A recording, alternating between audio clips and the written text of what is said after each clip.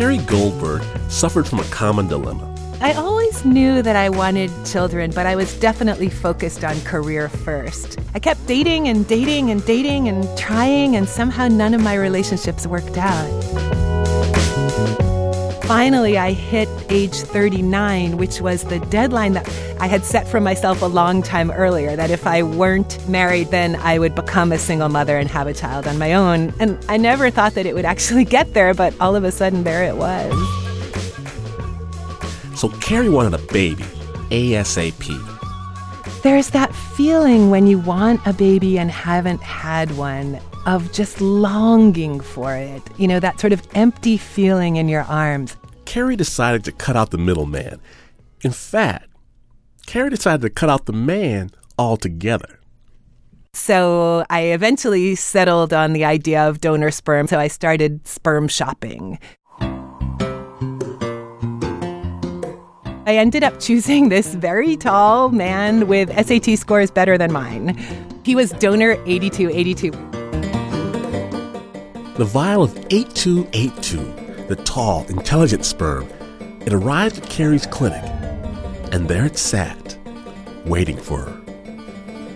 I felt like, okay, there it is. It's in the freezer. I wouldn't say that I was happy. I was just kind of like, that's settled. That's there. There's my ace in the hole. So I'd say there was kind of some relief to it. But as soon as the vial arrived, things started to change for Carrie. Almost magically. Just as those vials from donor 8282 were arriving, I went on my first date with a man named Sprax. His real name's Steven, but Sprax is the nickname that he goes by. She met the man of her dreams, while that sperm just sat on deep freeze. It was just sitting quietly in the freezer. Sprax today is my very beloved husband. Which is just amazing to me because the backstory was so harrowing. Carrie and Sprax now have 2 beautiful children of their own. And on their way to living happily ever after, Carrie was approached by a friend, Beth, another woman nearing 40 years of age. And so one rainy Boston night, she stopped over and I offered her the sperm if she wanted it, because I certainly didn't need it anymore. So the sperm in vial 8282 made the journey over to Beth. It went by cryogenic truck from her fertility clinic to the one that I was using, and I always had this image of some white van exuding dry ice smoke as it was driving across the Charles River from one clinic to another. Beth had recently been through a very tough divorce, which clued her into one thing. It was interesting because sort of divorce catapulted me into the real realization that I wanted to have children. And I think it really became a thing that I realized that I did want. And right away, the sperm in 8282 began to work their charm. Once I got those vials of sperm, it changed things dramatically for me because it took a tremendous pressure off. That sperm was there. The opportunity presented itself that even if I went out and got a turkey baster, I could have tried it the next day. But there was something a little beyond the empowerment, something more magic. That is a question people ask us all the time. Do you really feel like there was something, that it was a magic vial? Because what had happened to Carrie then began to happen to Beth. Shortly after I received the vials from Carrie, I met Phil. It was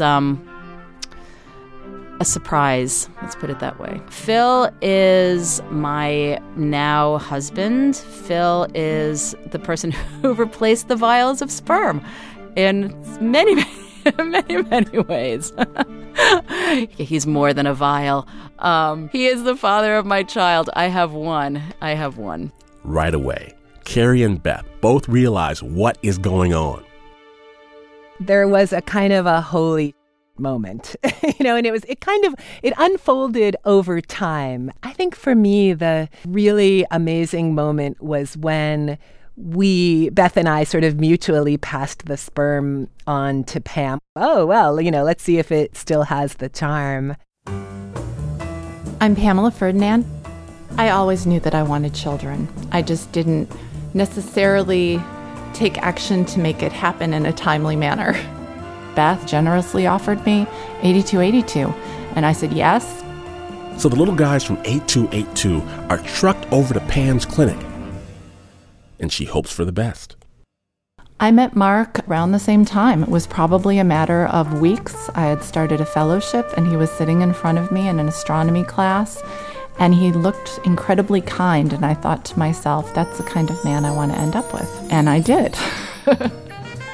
Mark is now going to be my husband next year. So he's the father of two of my children.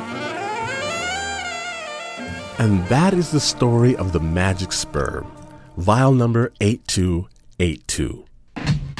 We've joked that it's the lucky sperm or the magic sperm. When I think about donor 8282, I feel lucky. When I think about donor 8282, I feel deep gratitude. I feel like, without knowing it, he changed the course of my life. When I think of donor 8282, I feel kind of amused now also, because who knew what that donor was going to actually do for the three of us, even though none of us ended up using it.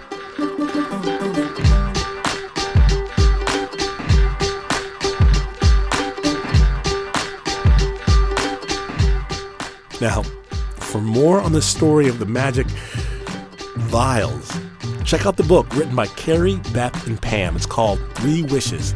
We'll have a link on our site, snapjudgment.org. The story was produced by Anna Sussman. You are listening to Snap Judgment, and to hear more stories, visit snapjudgment.org.